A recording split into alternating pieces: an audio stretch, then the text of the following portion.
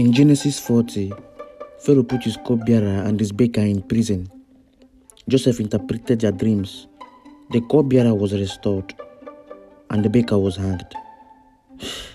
Sad story, right? Va bene. Let's find out what happens tomorrow.